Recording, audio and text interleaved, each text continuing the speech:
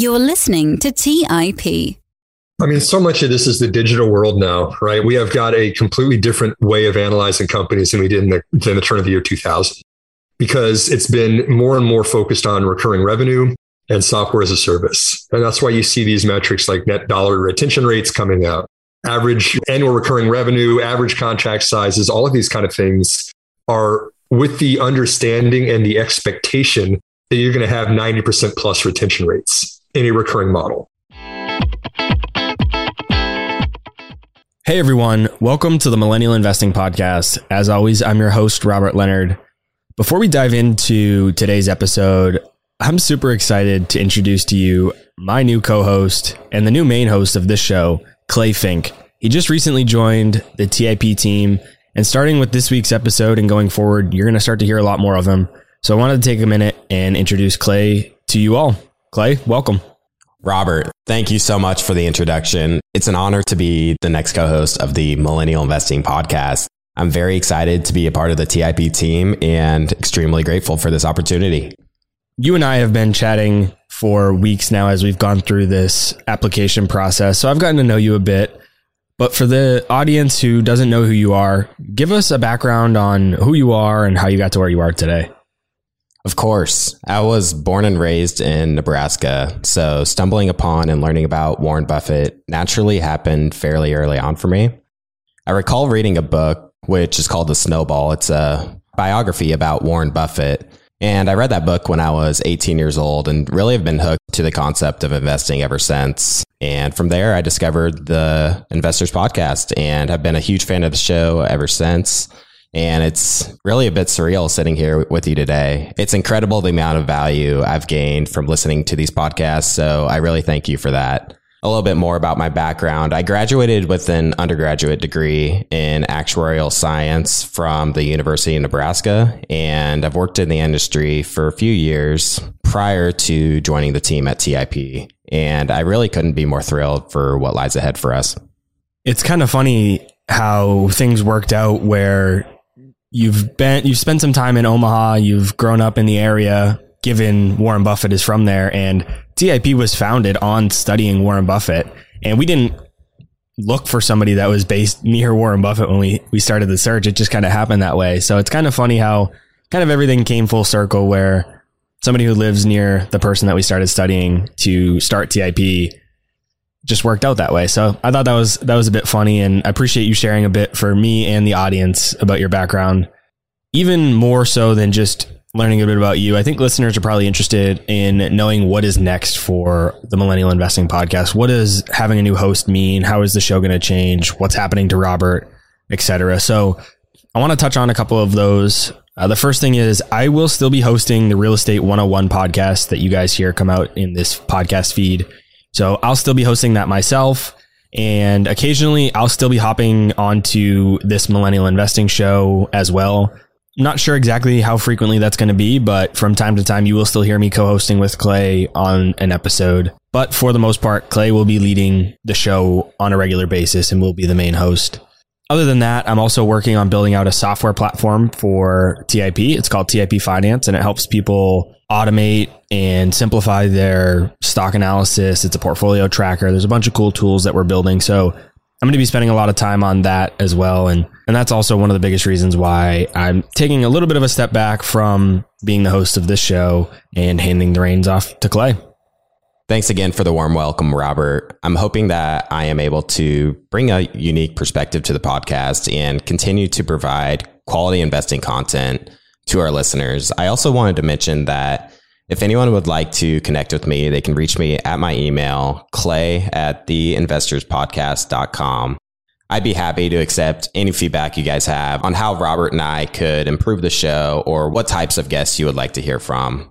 I want to be sure that we are providing as much value as possible for you guys. Thanks again, Clay. It's a pleasure to have you part of the team, and I look forward to being a co-host with you all. I know the audience is in good hands. I'm sure you guys are going to love Clay. Now with that, let's dive right into this week's episode. On today's show, Robert and I sit down to chat with Simon Erickson about Reddit and the Wall Street Bets movement. What is happening in China with the crackdown on tech companies? What's going on in the semiconductor industry and why it's important? as well as other emerging industries. We wrapped up the show by chatting about Affirm's business model, competitive advantages, and their brilliant CEO, Max Levchin. Simon Erickson is the founder and CEO of Seven Investing and a former lead advisor at The Motley Fool. Simon's team at Seven Investing has 7 advisors searching for the very best opportunities in the stock market, and his team has a 10-year track record of investing success. They're constantly researching the important trends that are changing entire industries, so Simon is very well versed when it comes to disruption. I hope you enjoyed this episode with Simon as much as Robert and I did. Without further delay, let's dive right into this week's episode with Simon Erickson. You're listening to Millennial Investing by the Investors Podcast Network, where your hosts, Robert Leonard and Clay Fink, interview successful entrepreneurs, business leaders, and investors to help educate and inspire the millennial generation.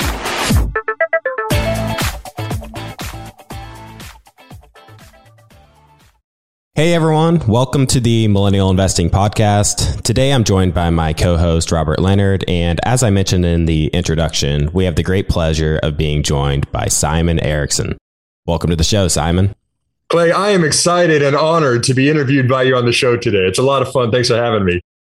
So when I heard that you were going to be my first guest on the podcast, I was very excited, to say the least. As a listener of the show, I enjoyed learning from your insights on how you think about investing and where you see the future going in some of the industries we're going to talk about today. Now, you've been on the podcast twice previously. Those are episodes 40 and 88 for listeners who would like to refer back to those. For those who are newer listeners, tell us a little bit about yourself and how you got to where you are today. Well, I like long walks on the beach, and I'm in Aries. Just messing with you. You know, it's my story is I started as an engineer, Clay. I was a chemical engineer that kind of transitioned into a technical sales role. So rather than swatting mosquitoes in the middle of a chemical plant in Texas, it was going out and traveling and staying in that same Courtyard Marriott every single night, 4 nights a week. But the interesting eye-opening part of it was I got to see what was innovative, what people were working on out there. Every company wants to stay a step ahead of its competitors and develop new products. And so we were selling the specialty chemicals that were becoming a part of that. Did that through most of my 20s, went back and got an MBA in entrepreneurship, actually, split between entrepreneurship and finance. I wanted to get into the renewable energy industry. And so I worked for a large oil company that had a renewable energy strategy. And so I worked on the venture capital team, the strategy and development team, went out and we acquired companies that would bring their technology in. We'd use it to build solar plants all around the world. Really interesting stuff. But I also, after that, I said, hey, I think that I want to be an investor. I want to look at things from the outside rather than the inside. So rather than building these programs, I wanted to say, okay, how can I assess a company, figure out how they're progressing, where their future lies, if they're doing the right things. And so I joined the Motley Fool and I worked there for 7 years, ran a couple of services for them, mostly looked at innovative aspects of the market and finding the companies are taking advantage of those. And Clay, my most exciting part of my career actually started last March, in March of 2020, when we launched Seven Investing. And I got to team up with several of the other lead advisors that I greatly respect. 7 of us now are finding our very, very top ideas in the stock market each and every month and packaging them into a subscription product. So it's been a lot of fun. I've seen a lot of neat things out there. And kind of always the focus has been reading the tea leaves of what the next big innovative thing is going to be.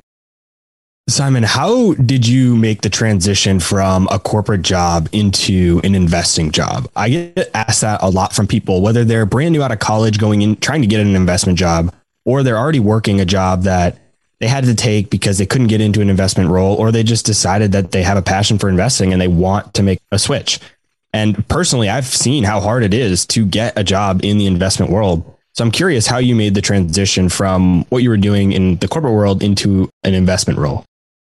Best piece of advice by far is go all in on whatever you want to do. Whether you want to go back in MBA, if you do that, go all in and do full time. If you want to switch from corporate job to an investing job, go all in and do your research and your homework before you even get into the interview. I mean, it's a very hyper competitive world out there today, especially in the investing world. But I think that for any industry, if you're willing to do your homework, be very thorough, but also show the passion for what you're doing and saying, hey, I really like this. This is what I want to spend all my time doing. It really is a huge advantage for anyone who does that. Did you learn anything from when you were in your corporate job that has helped you become a better investor? Is there anything you can take from that time as a full-time employee to put into your investing process, strategy, thesis building? Yes, absolutely. One of the biggest ones that's under followed is company culture. And by culture, this is an interesting side conversation. I won't spend too much time on it, but we typically think of culture as like how happy people are, or like if there's free coffee and donuts in the break room, or people are smiling every morning. I'm like, truly that's important. But the more important part of culture is how a company makes decisions. Every company out there has a scarcity of resources and a scarcity of people. And they have to make decisions on how they're going to allocate projects to what people want to do. How do you get people on the same page for things? How do you spend your money? How do you go after bigger opportunities? Corporations think about that generally very different than entrepreneurs do in terms of risk, in terms of safety, in terms of how many people they have in a workforce, or in terms of the processes they already have in place. It's been eye-opening to see the difference between corporate America and working for two of the Fortune 10 like I have, and then also seeing it completely from the other side of being an entrepreneur that started from square one with zero revenue on day one of when we started Seven Investing. So anyway, kind of a side conversation perhaps, but it's definitely a different perspective for both of those.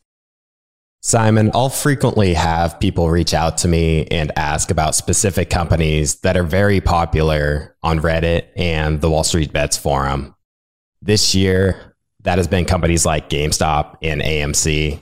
This whole movement really took off at the beginning of 2021 and still seems to have many people involved. I'm curious what your take is on the situation and what you tell people that are asking about investing in these companies. Well, first and foremost, I'm not dismissive of Wall Street Bets or Reddit. I think that I've seen a lot of commentary that just think this is a bunch of dumb kids that don't know what they're talking about. And I don't believe that at all. I think that there is something to the power of crowdsourcing ideas and communities where those ideas can be shared and the good ideas bubble up. That's exactly what I think is behind what's going on at Reddit. And of course, Wall Street Bets and GameStop and AMC have become the quintessential examples of this. But the idea behind this was some very analytical work was done saying, hey, there's some short seller manipulation of these thinly traded stocks. These are companies that don't have really any catalysts on the near-term horizon, that if you want to pick up a little bit of extra money, betting against these companies like so many institutions were doing, there really was no reason not to do that. GameStop, as a bricks and mortar retailer of video games for the most part, wasn't going to go out and quadruple its revenue year over year.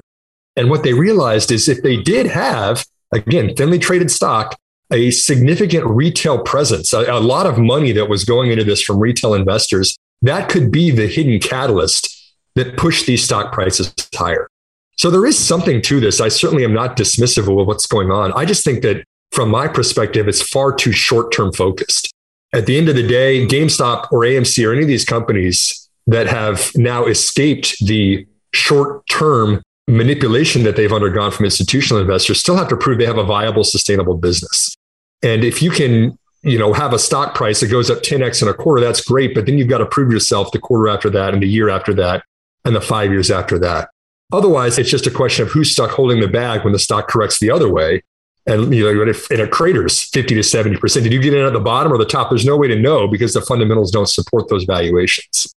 So I'm kind of between rock and a hard place on this one, Clay. I certainly think there's power to what Reddit's doing. And I think community is great for individual investors to share ideas with one another. But we should be doing it in a kind of sustainable long-term way rather than just trying to jump in and out within a couple of weeks or a couple of hours.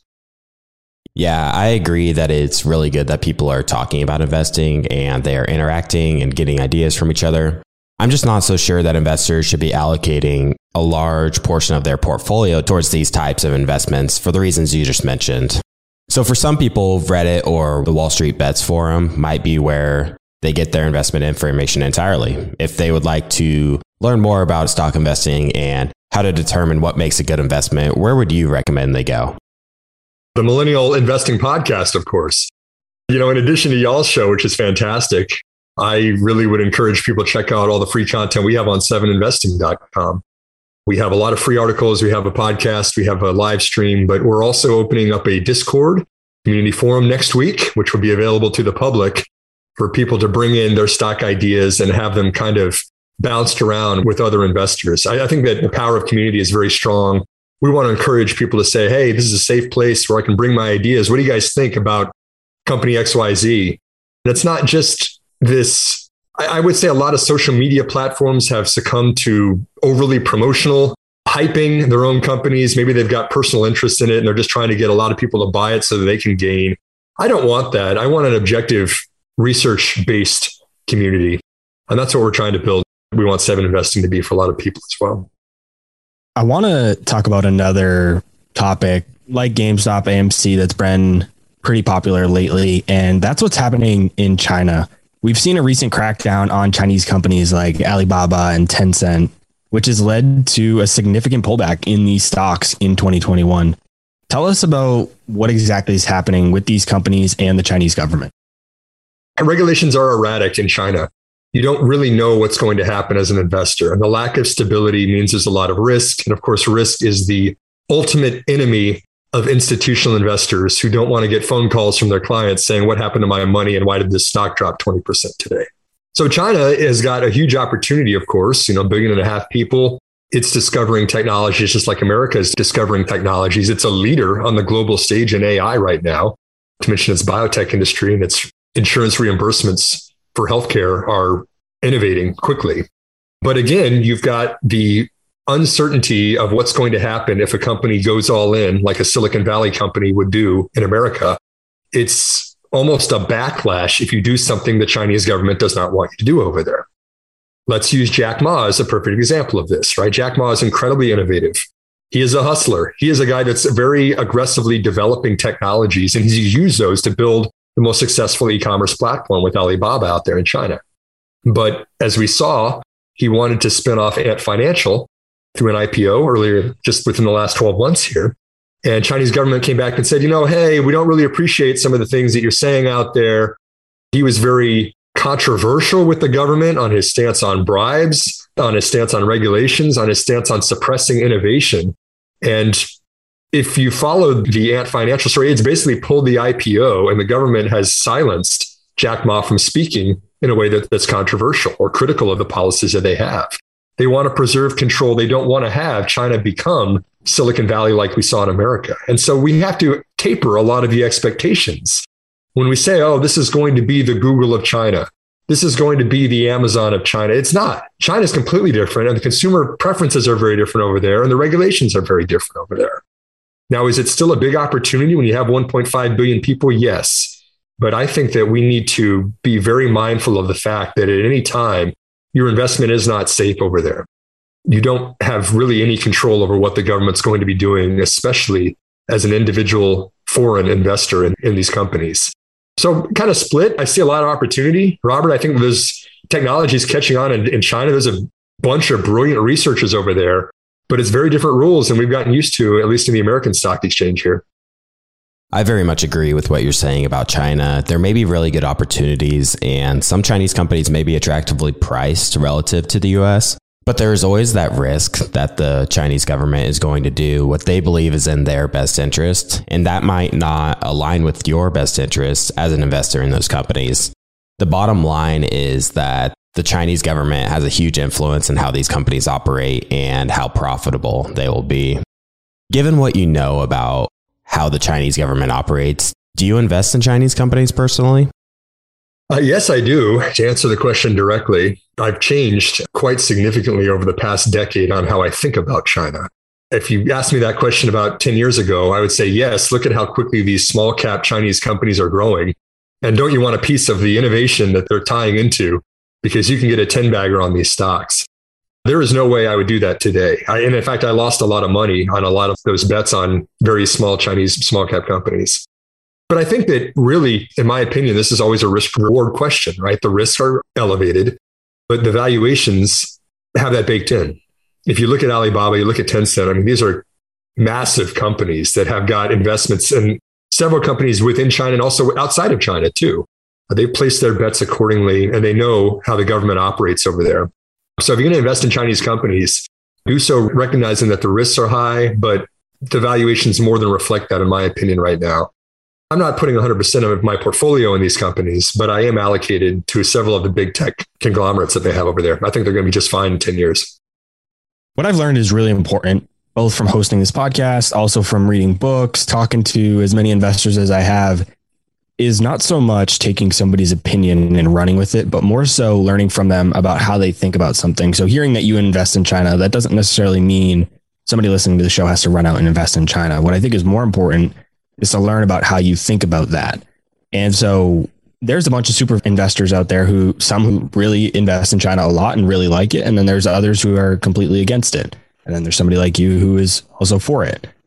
If somebody's analyzing a company in China, how do they need to think about that differently than they do in the US? How is the analysis of the company different? How do they need to think about the risks differently than they do in the US? Yeah, I mean, again, I think it goes back to the uncertainties of the unknowns, right? You've seen Kathy Wood from ARK pull out of investing into new companies in China. You've seen Masayoshi-san, SoftBank's chief investment officer, who's notoriously a growth style investor, right? And even he, who's bet on companies with a 100-year plan in place, is saying there's too much uncertainty for me to put money into these companies, even the large tech companies in China. If you're thinking about investing in China, you're seeing the opportunity and the technologies arise, and you're welcoming the uncertainties of government regulations. And the impact of that on companies is going to be, in my mind, it's going to impact the operating profit line, right? Like the new data security laws that China has.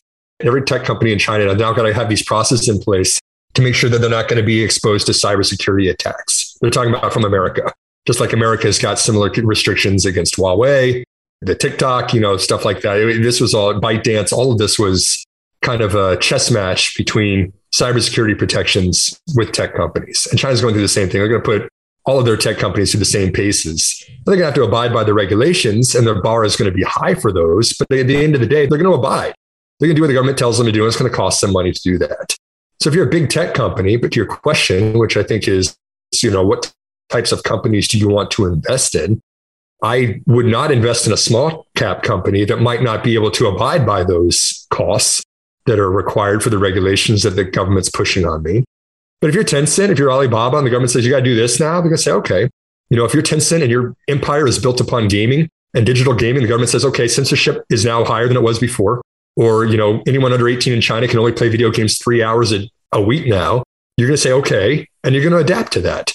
And they might change it again in a year or 2 years. And then you're going to adapt to that too. And of course, that's going to cost you in terms of revenue or in terms of your expenses. But at the end of the day, companies that can adapt and can afford to adapt to that, there's still 1.5 billion people out there that you have a market that's addressable. It's just a matter of, how much is it going to cost you and how frustrating is this going to be for someone like Jack Ma, who wants to innovate and do things at his terms, but he's still got kind of his hands tied in so many different ways. Let's take a quick break and hear from today's sponsors. The national sales event is on at your Toyota dealer, making now the perfect time to get a great deal on a dependable new SUV. Like an adventure-ready RAV4, available with all-wheel drive, your new RAV4 is built for performance on any terrain, from the road to the trails, and with plenty of passenger and cargo space, plus available tech like wireless charging, you and your entire crew can stay connected. Or check out a stylish and comfortable Highlander, with 3 spacious rows of seating for up to 8 passengers, and with the available features like the panoramic moonroof, you can sit back and enjoy the wide open views with your whole family. Plus, both RAV4s and Highlanders are available in hybrid models, so no matter your style, you can drive efficiently and save on gas. So visit your local Toyota dealer and check out amazing national sales event deals on RAVs, Highlanders, and more when you visit buyatoyota.com. Toyota, let's go places. Buy low, sell high. It's easy to say, hard to do. For example, high interest rates are crushing the real estate market right now. Demand is dropping and prices are falling, even for many of the best assets. It's no wonder the Fundrise flagship fund plans to go on a buying spree, expanding its billion-dollar real estate portfolio over the next few months. You can add the Fundrise flagship fund to your portfolio in just minutes and with as little as $10 by visiting fundrise.com/millennial investing. Carefully consider the investment objectives, risks, charges, and expenses of the Fundrise flagship fund before investing. This and other information can be found in the fund's prospectus at fundrise.com/flagship. This is a paid advertisement. Hey guys, when it comes to financial advice, you've got to trust the source. It's why you listen to this podcast. When I'm looking to upgrade my wallet, I turn to NerdWallet. Their expert team of nerds dives into the details to help you find smarter financial products.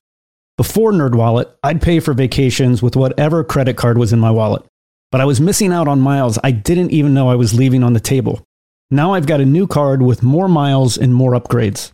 What could future you do with more travel rewards? A hotel upgrade? Lounge access? A free flight to a bucket list destination? Wherever you go next, make it happen with a smarter travel credit card. Don't wait to make smart financial decisions. Compare and find smarter credit cards, savings accounts, and much more today at nerdwallet.com. NerdWallet, finance smarter. Check out nerdwallet.com and start making smarter financial decisions. As with all cards, credit is subject to lender approval and terms apply. All right, back to the show. When you sit down at your computer and you're about to start your analysis on a company, let's say you have one Chinese company and you have one US based company. Are there different metrics that you're looking at for each company, or is the analysis the exact same? And then what are those metrics that you're looking at? I mean, so much of this is the digital world now, right? We have got a completely different way of analyzing companies than we did in the turn of the year 2000, because it's been more and more focused on recurring revenue and software as a service. And that's why you see these metrics like net dollar retention rates coming out, average annual recurring revenue, average contract sizes, all of these kind of things are with the understanding and the expectation that you're going to have 90% plus retention rates in a recurring model. That's how the entire tech world operates these days. It's like it's a land and expand model. Get in there, get some big customers, get more and more sustainable. Enterprise focused for the most part. A lot of it is consumer focused, but mostly enterprise focused. And when I think of China as well as Southeast Asia, it's more consumer focused in my opinion. You see stuff like C Limited. You think of things like Grab Holdings, which is coming public now through a SPAC, $35 billion deal. I'm like, they are building from the ground up. How do they approach consumers? Sometimes in a bunch of different countries. What do they want? What is important to them? How do they culturally buy things? How do their drivers make money? How do you build out a logistics infrastructure?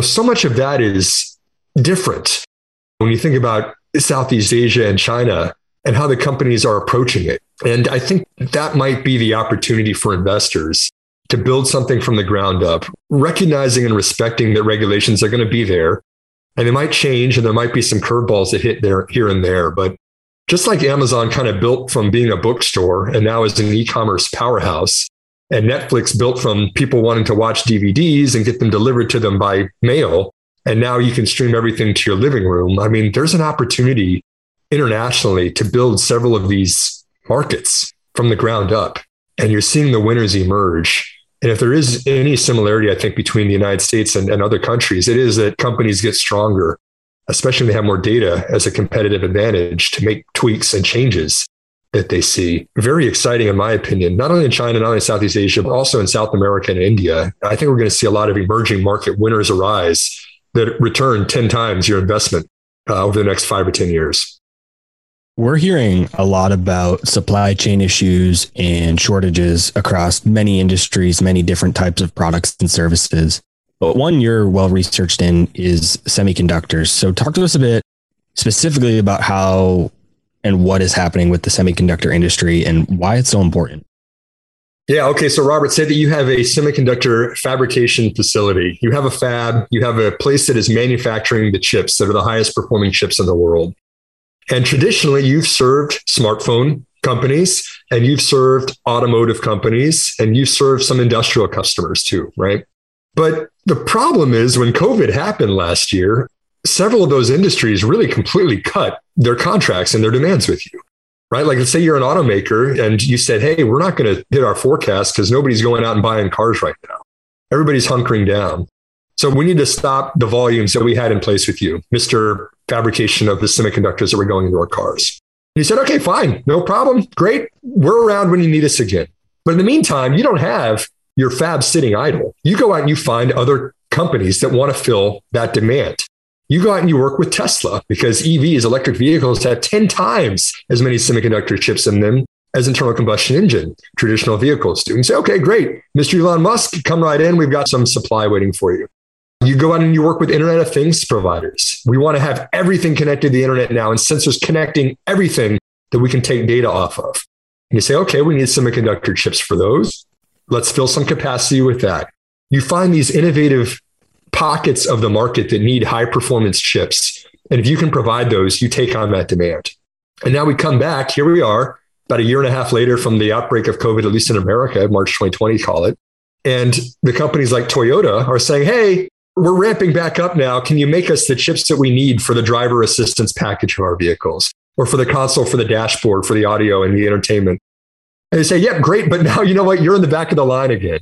We've got to meet all these other demands from the customers that filled the gap during COVID. And so I think that you're kind of seeing, certainly the manufacturers of those chips are supply constrained right now. That's why you see Samsung building a new facility in Austin, Texas, that's going to cost tens of billions of dollars. You see Taiwan Semiconductor putting a $100 billion CapEx plan in place for the next 3 years, which is almost unheard of for any industry, in my opinion. But at the end of the day, there's only so much supply that can go around. And the people that are going to be able to willing to pay the highest prices and have the contracts in place that are at the front of the line, which are the smartphone companies right now, they're going to get first dibs on that. They get to drink first on this. And everyone else, they're going to get what they can. Toyota has slashed its production forecast globally by 40% for 2 months in a row now. And that's not going to just suddenly ramp back up next month. It takes time to bring capacity online. If you are a manufacturing engineer in the semiconductor industry and you live in Arizona right now, you're probably going to double your salary over the next 2 years. There is so much demand. This is not just a cyclical thing. This is a step change because AI and the processing that's required for machine learning is so computationally heavy. This is a new normal for the semiconductor industry, and it's very exciting for the companies that design and also the companies that manufacture those high performance chips. Sounds like some specific employees are pretty well positioned to benefit from this chip shortage, but who else? What other companies specifically do you see as benefiting from what's going on in the semiconductor industry? And then on the other side, whether it's companies, employees, anybody in the situation, who do you see as being most negatively affected? Moore's law pushed down the pricing of semiconductor chips for the past 50 years, right? We could more densely pack integrated circuits with transistors. And so it drove down the costs. And this kind of led to the personal computing, wave that, unlocked all the opportunities for Intel and all the opportunities for AMD. And then all of a sudden you had a PC on everybody's desk. And then all of a sudden data centers, it pushed the prices down for those even further. And now all of a sudden everything is built in the cloud. But the people who say that Moore's law is dead are pointing out that these are getting really, really small. The nodes, the process technology nodes, are now 5 nanometers or smaller. These are tiny. This is so tiny. And the lithography that's required for the production of these super complex chips is getting incredibly difficult. I'm of the believer that Moore's law is not dead. It's just getting really, really hard. And so even the world's largest semiconductor companies, the Intels of the world, are having a challenge to make anything that's less than 7 nanometer chips. The super, super, super small transistors that are allowing a chip to be more and more computationally capable. There's only a handful of companies that can do them. Samsung and Taiwan Semiconductor are the only ones that have reliably shown an ability to produce less than 7 nanometer chips. And so if you're Apple and you need your smartphones to be better every single year and more impressive semiconductors that can handle that demand, you go to a couple of companies to do that. Samsung's developing this for their own internal production. Intel wants to do this for US technology companies' production. But Taiwan Semi, in my mind, is a huge winner from this as the world's only pure play foundry that can handle this kind of computing. And so I think that there's just going to be a flood of demand that goes to them for the production of these chips. And then the second one that really catches my attention right now is a lesser known company. It's Dutch. It's called ASML. Not as followed because it's a niche specific company. What they are doing is they're producing a lot of the capital equipment that's going into the lithography and the etching of those chips. So Taiwan Semiconductor and Samsung are customers of this company because they're making these massive machines called extreme ultraviolet lithography machines, UOV, if you want to call them those. They're costing $150 million, and they've got 2 years of backlog already in place. So they can't make them fast enough to keep up with these capacity expansions. I mean, a company like that has got basically, it can't hire people fast enough to keep up with what it wants to do. And a stock like that is priced at a premium, as it should be. But again, it's the question. It's not Facebook. You can't flip the switch and serve 40% more ads when you make an algorithm tweak. You've got to train people, and you've got to get your own logistics in place, your own supply chain in place to do something like that.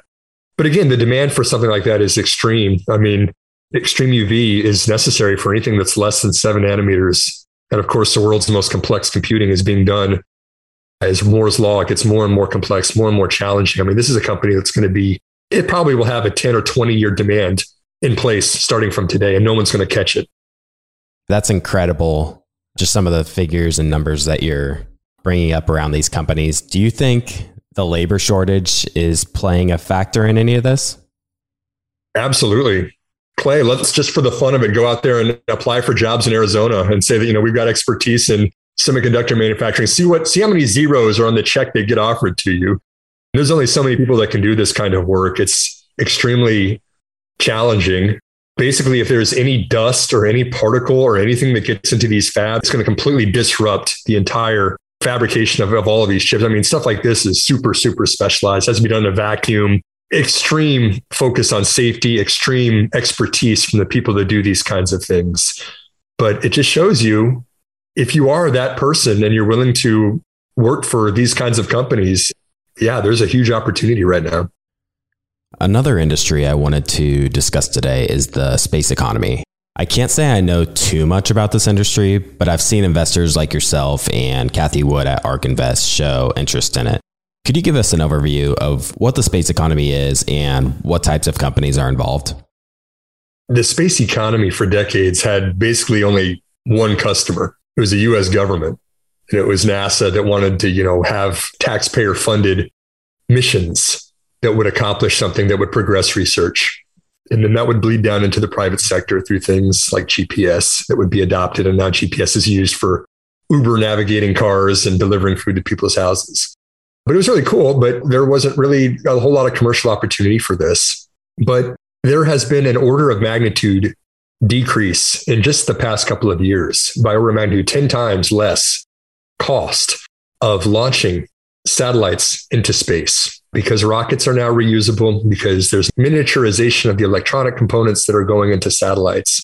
We've cracked the code on a lot of this.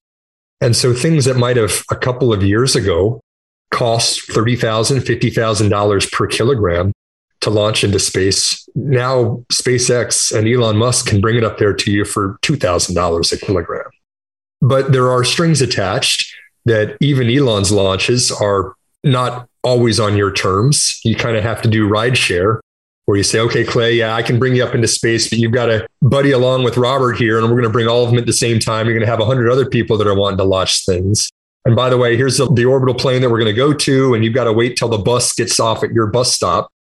But it's cheap. If you previously had no opportunity whatsoever to do that, you now have an opportunity to launch a satellite into space. I think the more interesting piece of the space economy is going to be dedicated launch, where it's not just rideshare and it's not just on the Falcon Heavy rocket that Elon has available. It's going to be something like a rocket lab where you can have a dedicated launch specifically for you if you can come up with $5 million. But it's going exactly where you want it to be. And by the way, they'll also maintain all the infrastructure. So you don't have to worry about any of that stuff.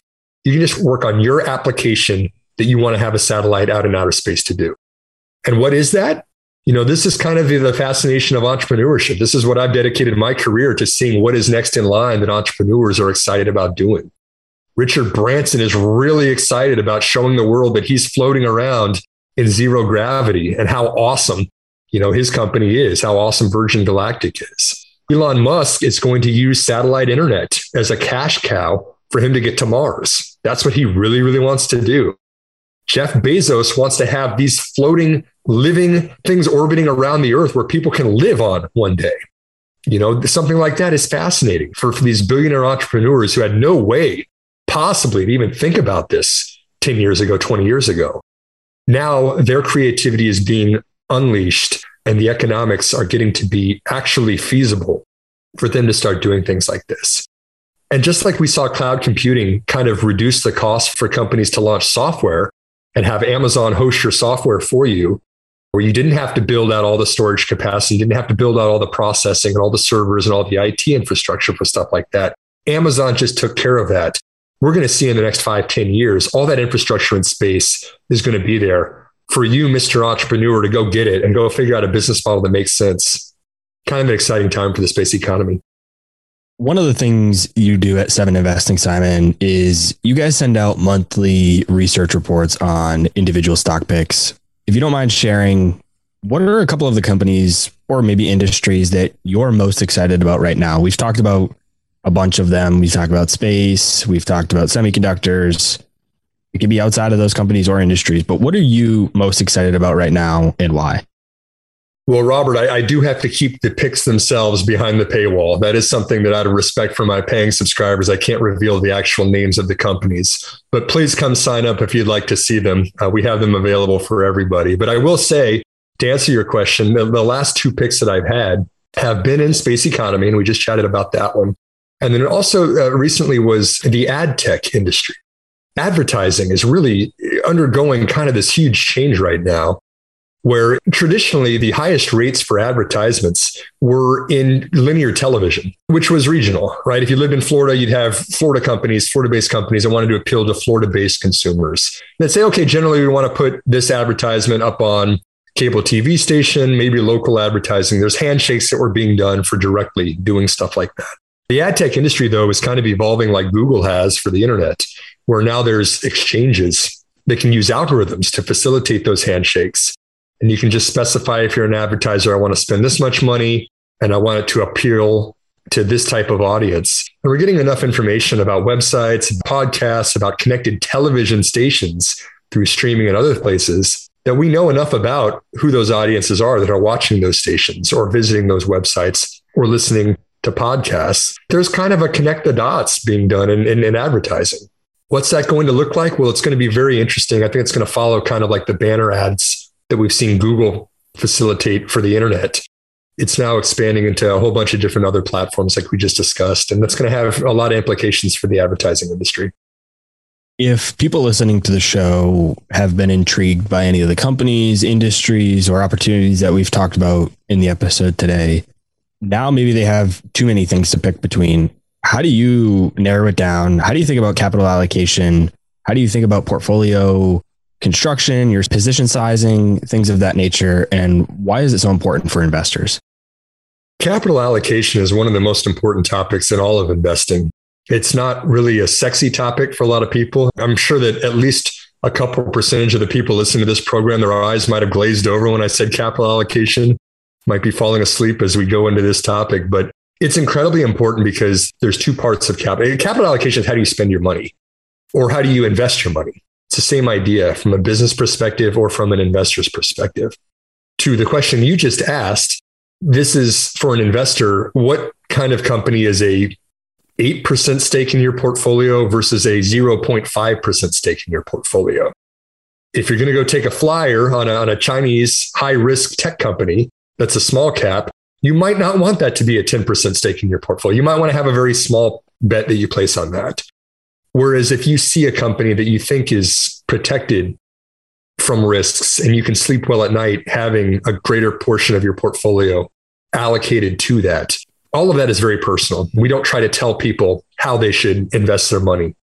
That's personalized financial advice. And of course, we don't do that with 7 Investing. We basically just say, hey, here's the types of companies we're looking at. Is this a high risk company? Is this a low risk company?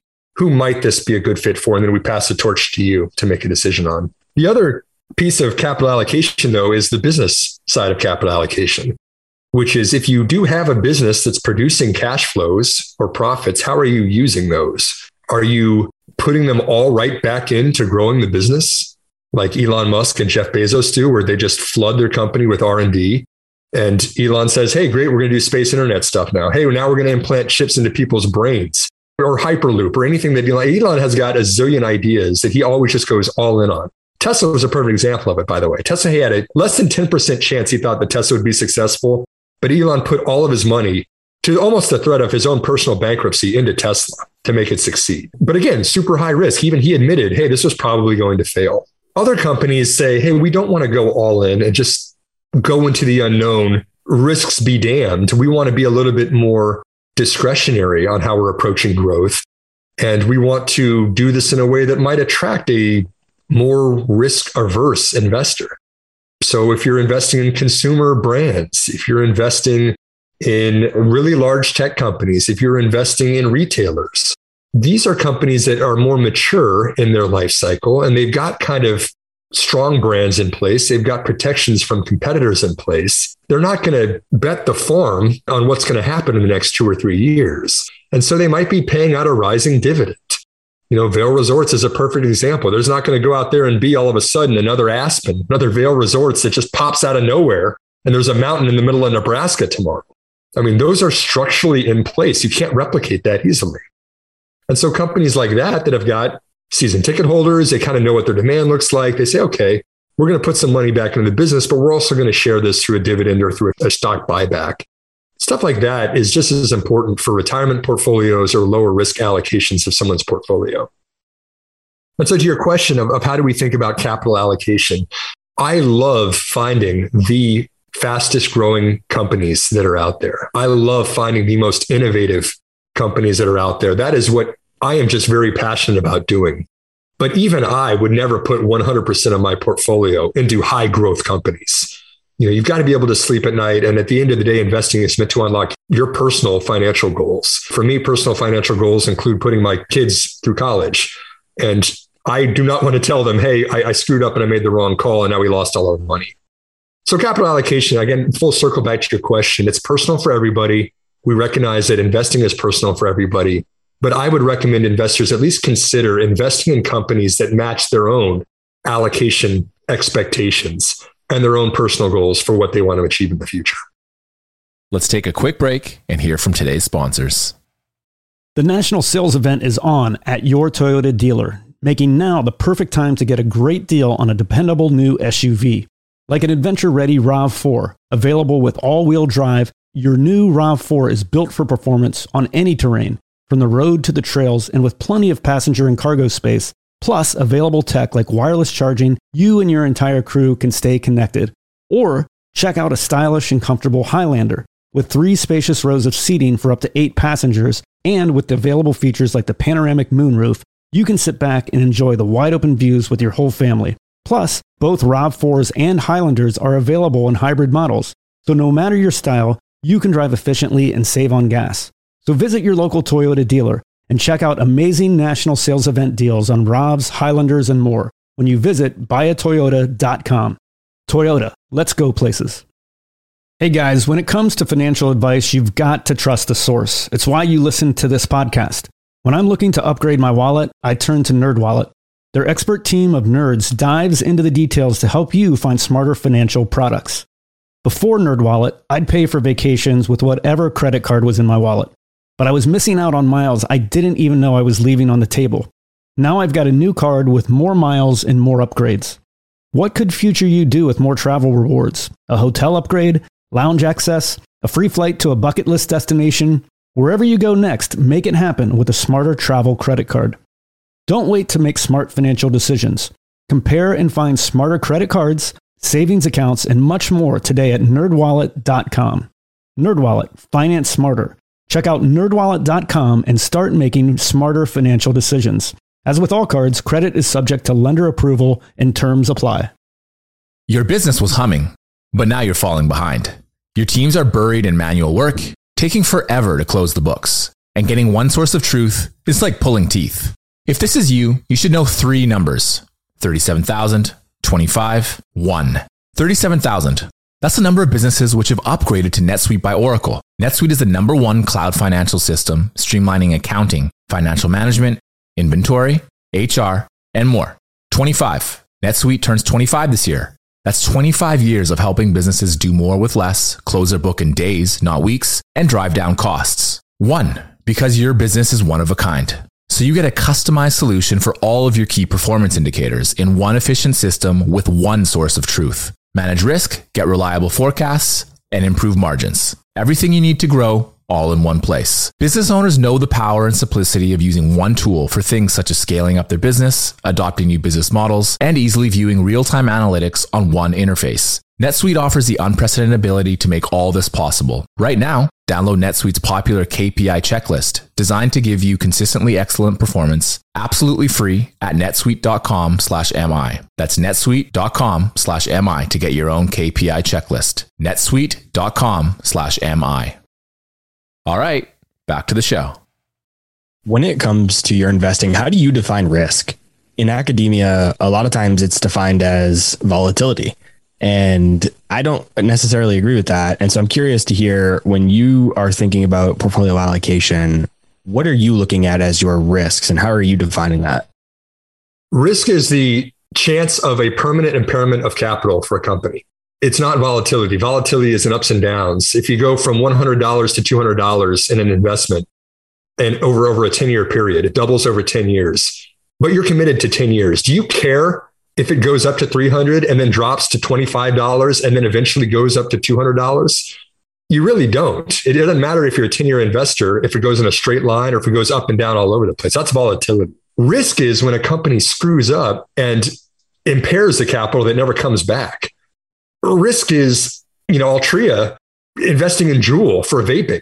And they realized after they made this ridiculously overvalued acquisition of a vaping company that had all sorts of regulatory risks involved about them appealing to minors and how they were advertising and just all this other stuff. They wrote off, what was it, an $11 billion acquisition over a course of like 18 months. I forget the specifics. Correct me if I'm wrong on that, but it was a lot of zeros on the check that they wrote that they just wrote down. And shareholders will never get that back. I mean, they could have paid that as a dividend and that would have been a better use of capital. Again, capital allocation is tricky. They thought they were making the right moves and doing the right thing for their shareholders at the time, but that was an impairment that you don't get back permanent. Investors in Altria suffered from that move. That was a risk that they didn't consider enough. I think that capital allocation and risk management are topics that aren't discussed as often as they should be. We live in a time where many retail investors are taking on more risk, and they might think that because a company's stock has performed very well over the past couple of years, or maybe even the past couple of months or so, they think that that will continue. So they extrapolate that into the future, which might lead to investors taking on too much risk. Additionally, many retail investors haven't seen a downturn in the markets outside of March 2020. So they don't know what it feels like to lose a substantial amount of their portfolio's value. And I definitely believe it is a topic that should be discussed more. One thing we wanted to do more on the Millennial Investing podcast is talk about individual stocks. And today we are going to cover Affirm. Could you give us an overview of what Affirm does and why you are excited about this company? The reason I'm excited is because it's got Max Levchin as the CEO. And he is a guy that anyone who's familiar with him was the CTO of PayPal that turned it into the largest digital processor of payments in America's internet. This was something that people were not just moving money bank to bank anymore. Now, all of a sudden you had websites. They needed to do commercial transactions online. You wanted to make this as seamless and as simple as possible. And so it was kind of tied to email addresses, and people just kind of set up these digital wallets that we take for granted today. But remember, back in the year 2000, 2005, this was a really big deal. And he had a problem with fraud. PayPal in its earliest days had all these bots that were just trying to game the system and get access to people's money and do fraudulent transactions. It would put money from one account into another and nobody would see what was going on behind the curtain. And so Max Levchin, brilliant as he was, found a way to contain the fraud, to detect the outliers and the anomalies in these transactions. And of course, PayPal now fixed it. They're the most trusted way still globally, probably, to digitally send money and to process the payments for those. But Levchin did a lot of that work, and he really is kind of, in my mind, the expert still detecting those anomalies. And he went on and this was years ago. The reason I say that he's the reason I followed Affirm so close is I followed him, I guess it was, I would want to say 3 or 4 years ago. I saw him at a financial conference that he was really pushing for transparency in consumer lending. He really had problems with credit cards, and he didn't like that. In America, credit cards were racking up $125 billion a year in interest payments. And then on top of that, another $15 billion a year in late fees or in fees you didn't see coming as a consumer. And this is why banks are like the most hated industry, right? Behind cable companies. I mean, consumers probably hate banks the most. They say, oh gosh, look at the fees I got charged, or, look at how much I have to pay for my credit cards. Of course, it's been crippling for some people that can't get out of credit card debt. It's just kind of this terrible connotation for this whole industry. And Max kind of said, hey, it doesn't have to be this way. Finance can be a way to unlock opportunities for people to buy the things that they want and they need, as long as we don't do bad behaviors. And as long as we're not just putting a sledgehammer on people for taking out loans they shouldn't have taken out, predatory loans, or getting credit cards in people's hands that shouldn't have them in the first place. But he was saying, what if we just were to transparently report all the interest payments and all the fees that you would be paying completely upfront? What if we didn't have to go out and say, late fee, I got you again. You got to pay us this much money now, and create this hatred. What if we can create a better way? And so he was talking about installment plans, and it would have to be paid with a debit card, not a credit card. And he said, okay, let's start Affirm to be this company that if you wanted to go out and buy a Peloton, or if you wanted to go out and book a flight, or you wanted to go out and buy something that costs a couple $100, maybe you didn't have that right away, but you could pay it over time. And we could see you're not one of these outliers who's not going to pay it back over time. Affirm could lend money to those people, and they would be willing to take the credit risk because they could detect the outliers, and they could do this much better than any of the banks could do by themselves. And so Affirm wisely goes out and says, hey, Max, we want you to be the not only the founder, but the CEO of Affirm. There's kind of an industry now that's being called buy now, pay later, which is fulfilling that vision that Max Levchin really had years ago. And it's kind of, at the end of the day, an alternative when you are clicking the checkout button of any transaction that you're making online. You've traditionally had, you can buy this with a credit card, you can buy this with PayPal, you can buy this with a debit card, or hey, look, you've got a buy now, pay later option that's now available. You're starting to see that find its way into Amazon, into several different merchants, into Shopify. The largest e-commerce providers out there are waking up to the opportunity that buy now, pay later as unlocked. I think that Affirm is the front runner, in my opinion, in this space. So like you mentioned, the buy now, pay later concept is an interesting idea as it extends to the concept of financing purchase of items. I didn't really think about how it's a competitor to credit cards like you had mentioned. So, it seems like a relatively simple concept that some of these large companies I would think should be able to build out. So what is Affirm's competitive advantage, and why would companies like Target, Walmart, why would they want to partner with Affirm rather than just build that out themselves? First, let's understand how they're making money, how Affirm's business model is structured, which is they're getting money from two different ways. One, they're getting money from the interest payments that they disclose transparently to anybody who makes a purchase, right? So we go on, we buy a Peloton bike, we use buy now, pay later, and we say, okay, this is going to cost a couple $1,000s, but I'm going to pay it off over the next 24 months. This is exactly how much I'm going to be paying in principal and in interest on each one of those payments. Same as a mortgage, right? This is a consumer product mortgage that we've created here. And so Affirm's getting money from me as a consumer who buys a Peloton bike. Peloton is excited to work with Affirm too, because it's a new option that might unlock another type of consumer that might not have said, hey, I got a couple $1,000. I'll just go out and buy this bike, or I'll put it on my credit card. Hey, if I can finance, or if I can pay this in installments from Affirm over a couple of years, maybe that's a consumer they didn't have access to before. And the other thing that's really interesting for them, and by the way, they're going to pay between 3 and 5 to 6% of the cost as a rebate to Affirm for every purchase.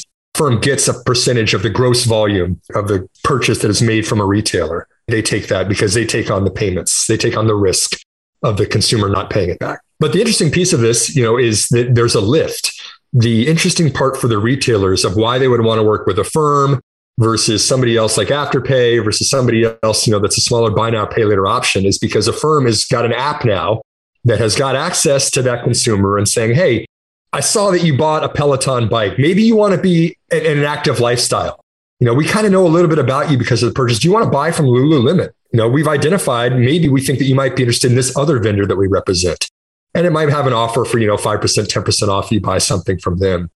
Now, all of a sudden, those retailers, rather than building it out themselves, have got access to the X million accounts that Affirm has that might get them even more and more business from people who are buying responsibly from them and are going to pay back over time.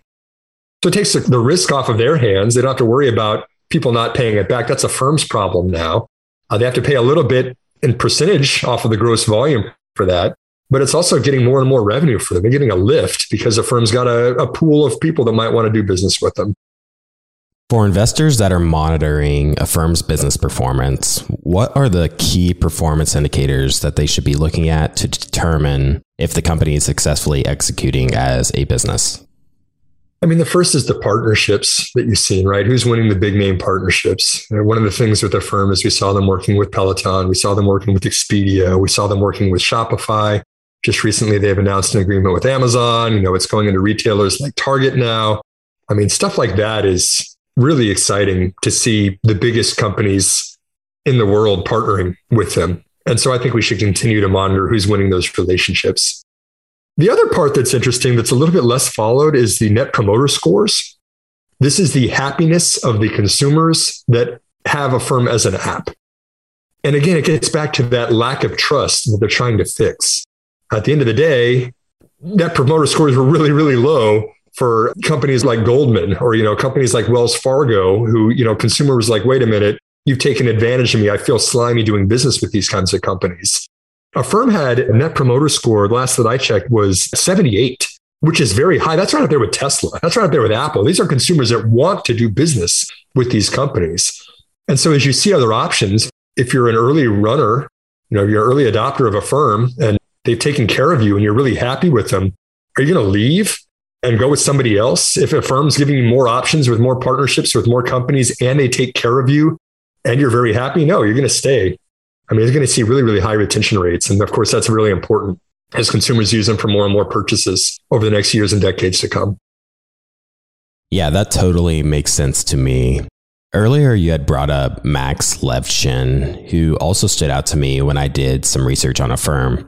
He was a former co-founder of PayPal, and now he is the founder and CEO of Affirm. I'm curious, are founder-led companies something you look for when researching companies to invest in? Yes, that's very important. I don't think it's even as important to be founder-led or have the founder be the CEO or even the operational side of it. I think you have to follow the talent in the industry. Right. So Levchin is such a fascinating story, Clay. Like, if I can go a little bit off script on this and just tell the background, I mean, he was born in Ukraine, right? And as a small boy, a gifted computer programmer from even as a young age, then Chernobyl hits and he has to evacuate the city and go out to a small cottage in a rural area where he is writing algorithms on pieces of paper and then brings them back years later to do programming when he has access to a computer again. I mean, his mind is functioning on a different planet, right? Who can do that? There are not that many people that are as gifted as Max is at doing those kinds of things. And that's why he becomes CTO of PayPal, CEO of Affirm. When you talk to him, as I got a chance to chat with him in person, people like that are very rare. Elon Musk is very rare. And there's a reason that Tesla's so successful. Not everybody can do that. So you've got to follow, who is it that really stands out from the rest of the herd? And it's going to be the 1 in 1,000, 1 in a million founder that everybody else is fighting it out, but who's really doing something that nobody else is either looking at or is afraid to do? Who's brave enough to go out there and completely disrupt an industry? It's challenging, but the companies that do it really well and have got founders or at least people on board that are pushing those companies forward with a tailwind are going to get ahead of the pack. And for investors, we want to find those kinds of companies that have as an advantage. Continuing with this buy now, pay later kind of idea, one of my biggest positions for the last few years has been Square. And I did an episode months ago now about Square. I did a deep dive into it. And a lot of people that listened to the episode were really interested in that episode. I got a lot of really good feedback about it. So I think there's a lot of people that would be interested to hear your opinion on how Square entered the buy now, pay later space with their acquisition, and just some general thoughts you have about that, whether they should have built it, whether it's good for Square to enter this industry. And of course, I'm interested in hearing your opinion as well, selfishly, with Square being my largest position. It's an amazing company. I mean, you can't downplay Jack Dorsey as a visionary guy, right? He wants to become an ecosystem for everything that does digital banking, digital financial services, digital anything. He wants Cash App to be the go-to, right? Rob, you can buy cryptocurrencies on Cash App now. You can buy Bitcoin. He's the guy that's like, okay, NFTs, right? We've talked about non-fungible tokens a lot.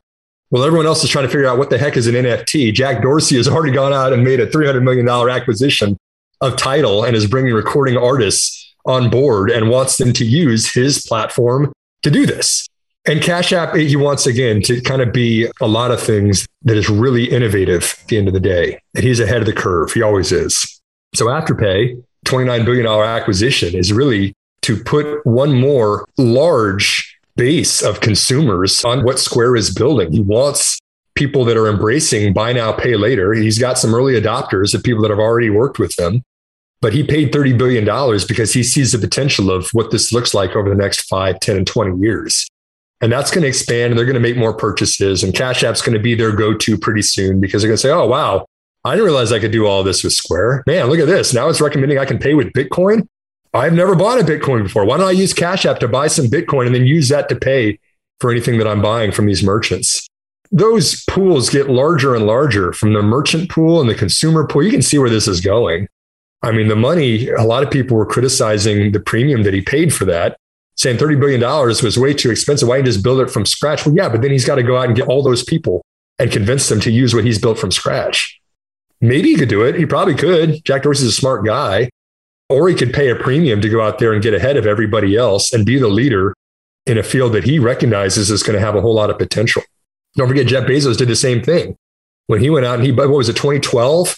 When was it that he bought Kiva Robotics, right, for $775 million to have these cute little robots spinning around in his warehouses? And everybody's saying, wait, Jeff, what the heck are you doing spend that much money? This is just a technology. They don't even have a commercial presence. You're buying a science project for almost $800 million of our capital.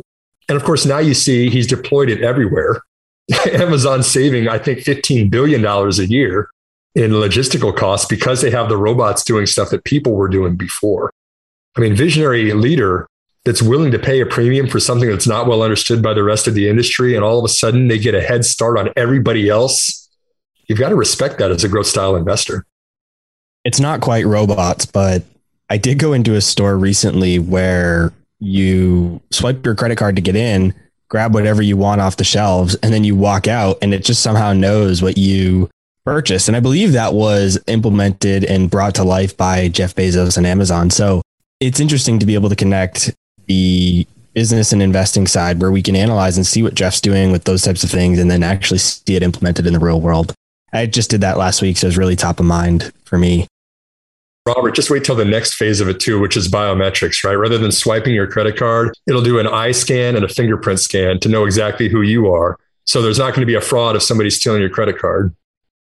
Yeah, the future of technology and fintech is incredible. People ask me all the time if I'm worried about the Lightning Network and Strike and things like that against Square. And of course, that's a big concern. But there's things like this that you're mentioning that are really exciting as well. So it's going to be interesting to watch play out. And Simon, as always, like you did in the previous episodes, you provided a ton of knowledge. I really enjoyed the episode. I know the audience is as well. For anyone that wants to connect with you further after the show, where's the best place to go find you? Well, we're at 7investing.com. Thank you for the chance, by the way, Robert, both to be on this podcast and also talk a little bit about what we're building. 7 Investing, we kind of have it structured that we want it to be educational. We want to go out there and, talk about these fun things going on in the stock market and have a place that people can share ideas. And our podcast, just like yours, we try to go out there and get a lot of perspectives on that stuff. But then the subscribing, if you do take the leap of faith and subscribe to 7 Investing, we have 7 recommendations every month for people to consider. But we also have a monthly check-in with the advisors. We call it a subscriber call, which is really a safe place you can actually ask us about the recommendations. So you said, hey, Simon, you mentioned the ad tech company. First of all, you go out and you see what it is. You read the report and you say, I've got some interesting questions about that. Hey, Simon, what do you think about A, B, and C? We kind of think of investing as a long-term journey, a very personal journey, but you should have an opportunity to interact with the people that are making the recommendations. And we want to be available and engaging and have a safe place that's valuable for people to say, hey, can you talk a little bit more about this? I didn't really understand that part. At the end of the day, we don't want people just kind of blindly saying, YOLO, diamond hands. I read about something somewhere on Twitter. I forgot where, but I put all my money into it. I want it to be much more methodical where people are saying, okay, I'm ready to take some risk this month. What's 7 Investing's high risk company? And how can I better understand that before I actually take the plunge and buy shares? And that's kind of what we're trying to build. We're long-term buy and hold investors, and we're having a lot of fun. Here at TIP, we are typically more value focused, but I've become a bit more interested in growth. And if you're listening to this show and you're interested in growth style investing, I want to make sure that you're using reliable, trustworthy resources. And that's why I like to bring Simon on the show. If you want to learn about growth, Simon is one of the best places to go to check that out. So I highly recommend you check out anything that Simon is working on, him and his team are building. I'll put a link to everything he has going on in the show notes below for anybody that's interested. As always, Simon, thanks so much for joining me, and Clay. Robert and Clay, thanks very much for having me. I had a great time. All right, everybody. I hope you enjoyed today's episode. Please go ahead and follow us on your favorite podcast app so you can get these episodes delivered automatically. And if you haven't already done so, be sure to check out our website, theinvestorspodcast.com. There you'll find all of our episodes, some educational resources we have, as well as some tools you can use as an investor. And with that, we'll see you again next time. Thank you for listening to TIP. Make sure to subscribe to We Study Billionaires by the Investors Podcast Network. Every Wednesday, we teach you about Bitcoin, and every Saturday, we study billionaires and the financial markets. To access our show notes, transcripts, or courses, go to theinvestorspodcast.com. This show is for entertainment purposes only. Before making any decision, consult a professional. This show is copyrighted by the Investors Podcast Network. Written permission must be granted before syndication or rebroadcasting.